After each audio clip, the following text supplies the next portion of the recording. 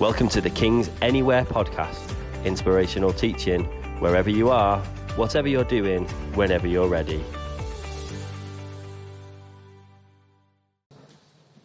I hope you're looking forward to Christmas.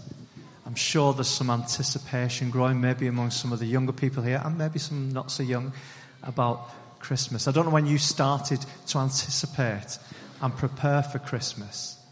I can remember when our kids were growing up, we would start watching Christmas movies around September to start the build-up. In fact, my father-in-law even wrote to the local newspaper telling people, the whole locality knew that we were watching Christmas movies in September. We were looking forward to Christmas for months. But I want to talk to you today about people who were looking forward to Christmas for even longer than we were. Abby at the moment's painting a picture of the star, and the star that led the wise men to Jesus. God arranged for creation to be pointing to this, having stars move around in the universe, who knows how long before, to get that star in the perfect place so that it could lead the wise men to Bethlehem. God was looking forward to Christmas. Wow, for who knows how long. The Bible tells us of lots of people who are looking forward to Christmas. We're going to think about them very quickly tonight together. What we have here, I wonder if anybody can tell me what this is. Is anyone able to tell me what this is? Massive clue. It's Christmas time. Izzy sang a song, Away in Our... Well done. So Dawn is a farmer, and I spoke to Dawn a few months ago and said, Dawn, do you have a feeding trough that I could borrow on Christmas Eve? And this is what she brought to me from her farm. This is a feeding trough. And when Jesus was born, he was placed not in some fancy ornate crib, not in some beautiful pre-prepared nursery, but in a feeding trough. We say a manger, and it sounds quite romantic. In a feeding trough that animals ate out of with some straw, freshly brought from Dawn's farm today. That wasn't the straw that was there all those years ago, but this is what we've got today. So I'm going to take us through quickly some people who are looking forward to Christmas. We've got some helpers to help us. So to begin with, if you're one of the angels, could you come forward quickly, please? We have 2 angels. I wonder if you stand just up here on this. Do you want to stand up there with Megan? Brilliant. We have 2 angels. The angels were looking forward to Christmas, I would say, for thousands of years. They were anticipating that before even the world began, God had a plan to come into human history and to bring people into a saving knowledge of himself. And they played a very special part in that very first Christmas. Very often in the Bible, angels play trumpets. Isn't that great? We've got a real trumpet and someone who's maybe doing a bit of trumpet practice as well. Every now and then. We have angels who were involved in telling people at the very first Christmas about the arrival of the Saviour that they had been looking forward to for generations. We also have in the Bible people called prophets. If you're a prophet, oh, here we go. We have a prophet with a scroll. Would you like to stand up here, please? Thank you. The prophets were looking forward to the arrival of Jesus. Even as far back as Genesis chapter 3, at the very beginning of the Bible, God begins to say, you can look forward to Christmas. I'm going to send a Saviour to save people. And the Old Testament is full of those kind of predictions that a Saviour is going to come. In fact, Isaiah, the prophet, wrote 700 years before the birth of Jesus these words. The people walking in darkness have seen a great light, and those living in the land of the shadow of darkness, a light has dawned. For unto us a child is born, a son is given, and the government will be on his shoulders. And he'll be called Wonderful, Counselor, Mighty God, Everlasting Father, Prince of Peace. The Old Testament has at least 48 predictions about the arrival of Jesus. And in fact, that you can find somewhere around 350 predictions in the Old Testament about either the arrival of, the birth of, the life of, the death of, the resurrection of, the return of Jesus.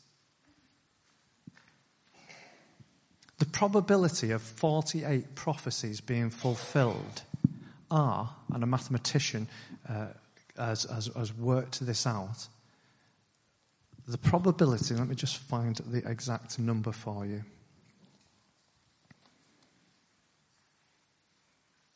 A guy called Peter Storner, if you want to check it out, has estimated that there are 350 Old Testament prophecies about the probability of Jesus.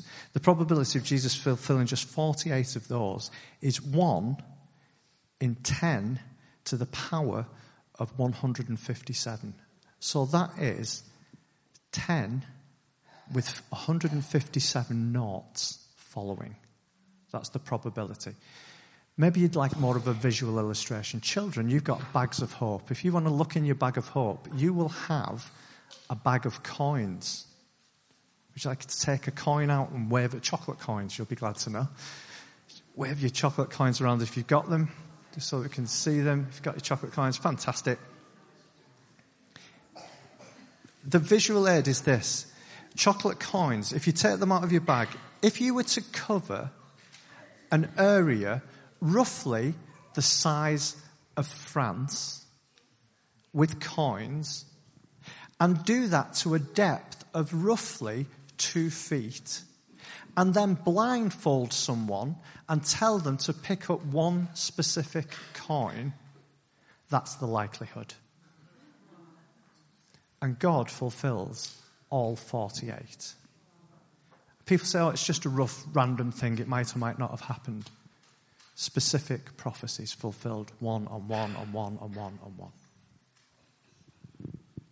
The next thing that people are looking for is a famous guy in the Old Testament called Moses. Who's Moses? Here's Moses. He's younger than you thought he'd be, isn't he? Moses has his stone tablets, the law. Moses wrote the first 5 books of the Bible, and he was looking forward to Christmas. He wrote the first 5 books, and he was looking forward to Christmas. He wrote the law. He wrote about the sacrificial system, how animals had to have a hand laid on them and then be sacrificed to point to how sin was going to be dealt with, the things that separated people from God. And yet, none of those sacrifices dealt with any sin. They just pointed forward to Christmas and then Easter. A Saviour is coming. The whole of the Old Testament law points to Christmas and Easter. All of it. Then we have, getting nearer to the story, we have Zechariah and Elizabeth. Here they come with their lovely baby, John the Baptist. Proud parents coming up if you want to come and stand near the prophets. So Zechariah and Elizabeth, at the start of the Old Testament, they'd been praying that they could have a child, and they didn't have a child. But Zechariah was a priest. And when he was an older man, much older than our Zechariah and Elizabeth, much, much older, he was serving in the temple, and he had a vision. And an angel said to him, you're going to have a baby. Not him, his wife. That would have been a miracle. Your wife's going to have a baby, and he's going to prepare the way for the Saviour to come. They'd given up hope. The angel said to them, your prayers have been answered. And Zechariah said, what prayers? Christmas reminds us that you might have been praying for things that you even have forgotten you've prayed, and God remembers, and God answers at just the right time. And so they were looking forward to Christmas. They were looking forward to a Saviour who was coming. But we're getting nearer now. We have Mary. Mary, would you like to come and help us out here? Here comes Mary. If you want to stand right next to the manger, that would be perfect. And Mary had lots of promises from God that she treasured in her heart. She held them dear to her. An angel, the angel Gabriel, appeared to her and said, miraculously, you're going to have a child, even though you're a virgin, and he will be called the Son of God. And she had to face all kinds of prejudices, all kinds of misunderstandings and judgments, but she held on to the truth of what God had said to her. God is sending a Saviour. And she, for 9 months, was looking forward to Christmas. He was going to be called Jesus, the Saviour of the world. And then we have Joseph. Joseph, would you like to join us? Joseph was a tekton, a guy who worked in the building trade. He worked in wood and stone. He's got a hammer, and I'm going to give him plenty of space. And Joseph was pledged to be married to Mary. But then he found out that Mary was having a baby, and we had to probably just take the hammer away from him for a minute. He found out that Mary was having a baby, and it wasn't his.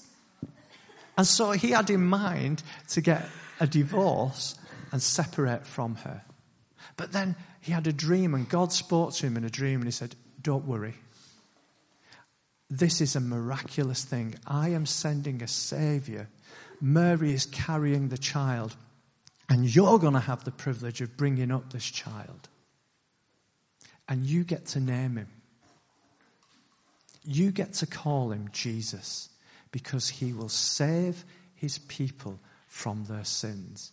Joseph was looking forward to Christmas, eventually, for about 8 months maybe.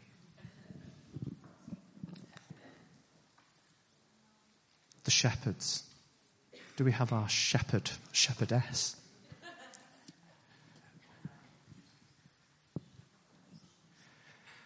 The shepherds, that first Christmas night, do you want to come right round? How can we see you? Yeah, come stand near Joseph or Mary so we can see you with your sheep.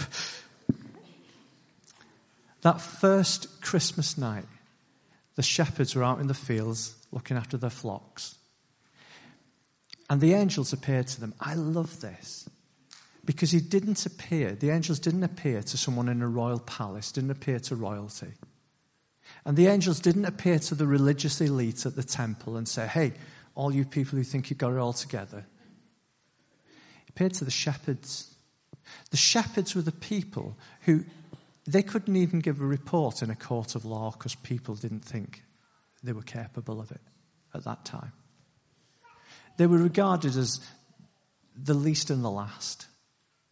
People didn't take them seriously. And God said, right, they're the exact people I'm going to come and tell this to first of all, as soon as the baby's born. Because the people that the world overlooks, God thinks you're amazing. And maybe you feel like that sometimes. Maybe you feel like in a group of people you're the one who's just slightly not quite in. Or maybe you feel slightly awkward in certain settings. Or maybe you feel like you've just been overlooked. God sees you. God thinks you're amazing. And God says he's come for you. Wow. God revealed himself to these people through the angels and said, "Today, in the town of David, a Saviour has been born, who is Christ the Lord." God comes to save. The shepherds were looking forward to Christmas for the shortest of time. In your bag of hope, if you take out, in your bag of hope, you should have 2 Christmas decorations. If you take them out and hold them up, that would be amazing. Because when the shepherds heard the good news about Jesus, they went to see him.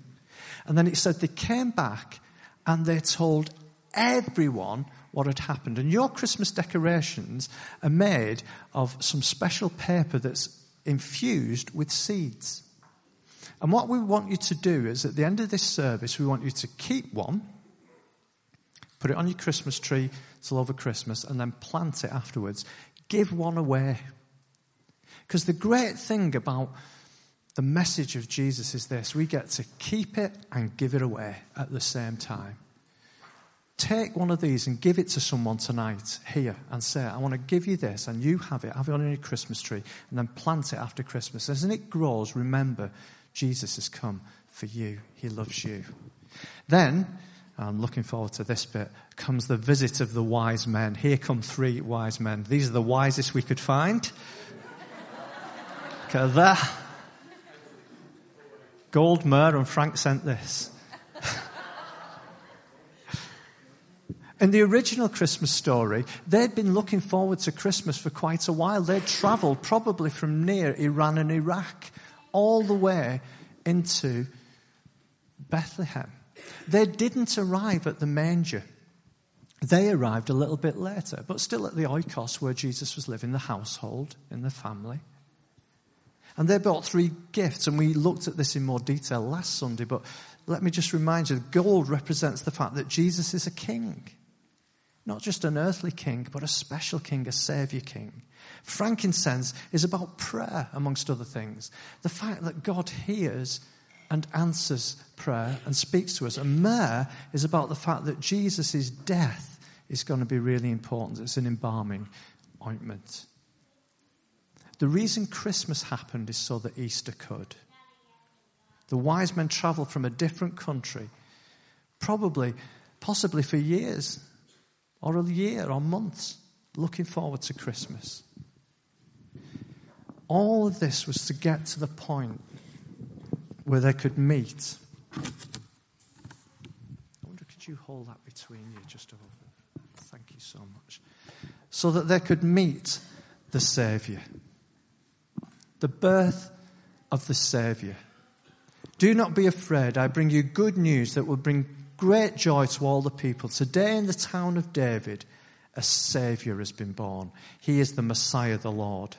Christmas is not some neatly packaged, clean and tidy thing. It's the birth of a Saviour who's placed in a manger where the animals were, in the middle of a messy, stable area in a Middle Eastern oikos household where there would have been all kinds of mess. And you could have walked in and you could have seen the mess, or you could have walked in and you could have seen the miracle. And we get a choice. You can either see the mess or the miracle. You can see, why doesn't God do this? Why doesn't God do that? When will God sort this out? You can see the mess. Or you can see, for God so loved the world that he gave his one and only Son, that whoever believes on him should not perish but have everlasting life. You can see the miracle. What will you see this Christmas? The mess or the miracle? As I draw to a close, I want to remind you that Jesus came to deal with our sin, all the things that separate us from God. Sin's an old-fashioned word. You view it as an acrostic. S, shove off God. I'm in charge. N, not your way, my way. And we've all said that to God. Shove off, I'm in charge, not your way, my way. And that leads us to separation from God. And God comes and deals with that through his Son so that we can have peace with him, hope, security, and eternal life. We can't earn that. He gives it as a gift. All of these people around the anticipation of Christmas came forward with different things. Let me quote this carol to you just before we pray together. Maybe this is your prayer. What can I give him? Poor as I am. If I were a shepherd, I'd bring a lamb. If I was a wise man, I'd play my part. But what I can, I give him. I'll give my heart. When we talk about giving our heart to Jesus, it means I'm going to give all that I am to him. Not just my church attendance, not just bits of my week, my whole life to Jesus. And he will give his whole life to you in return. He will become your Saviour. I'm going to pray in just a minute, but I'm going to ask Abby, why did you feel you wanted to paint the star?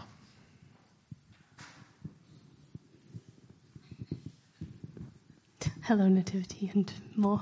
I woke up a few weeks ago and this evening was on my mind, and I felt like God said, there's a message of hope this Christmas, and there's a message of hope every day.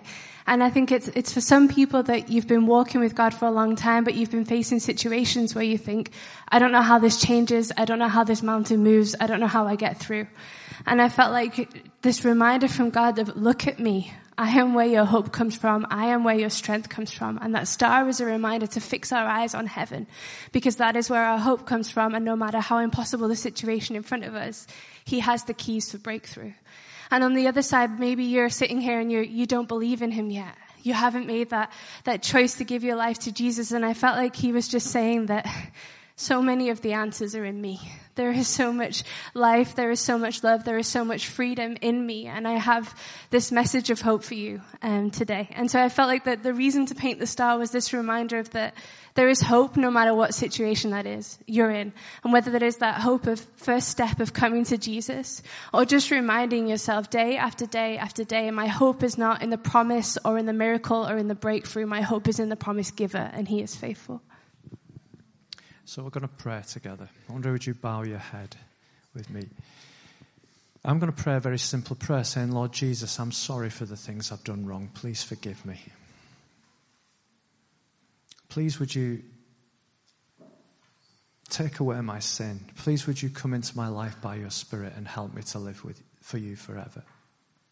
Amen. I'm going to pray that prayer in a minute. And if you'd like to be included in that, either to come back to God because you've drifted from him, or to come to him for the very first time, I'd love to include you in the prayer. I'm not going to embarrass you. I'm not going to ask you to stand up or do anything like that. But if you'd like to be included in the prayer that I'm going to pray, just so that I know, would you give me a wave now? I'll just acknowledge that you've given me a wave, and I'll include you in the prayer. Is there anyone who'd like to be included in that prayer this evening? To receive the gift that God is giving at Christmas time. Are you ready to receive that gift, or are you saying, shove off, God? I'm in charge, not your way, my way. Or are you saying, sorry, God, I bow the knee to you. I need you, Jesus. Would anyone like to be included in that prayer this evening? As I look round, just raise your hand, I'll acknowledge it, and then I'll include you in the prayer. Is there anyone?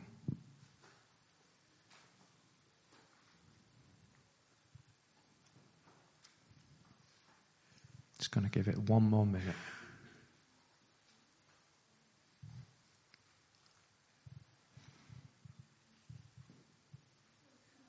Is there anyone that referenced what Abby was saying? You feel like things are somewhat overwhelming and you've just lost sight of how God can give you hope. If that's you, and I think it's a specific person, that maybe a number of you, but a specific one, would you just raise your hand? I'll include you. Yeah, God bless you. Anyone else? Yeah, God bless you. Yeah, God bless you. Yeah, God bless you. Yeah, God bless you. Father, I pray for these amazing people who've had the courage to raise their hands. And I pray as you have spoken to them tonight about the fact that they can lift their eyes to heaven. And you've got this. You're bigger than this. You're in control. I pray that hope would fill their hearts this Christmas time. I pray for those who are on a journey to you or have drifted from you, that this evening the reminder of the Saviour would draw them back to you at Christmas, or to you for the first time. We ask it for your glory. Amen. We hope you enjoyed this message. To find out more about King's Church Warrington, visit our website or find us on Facebook and Instagram.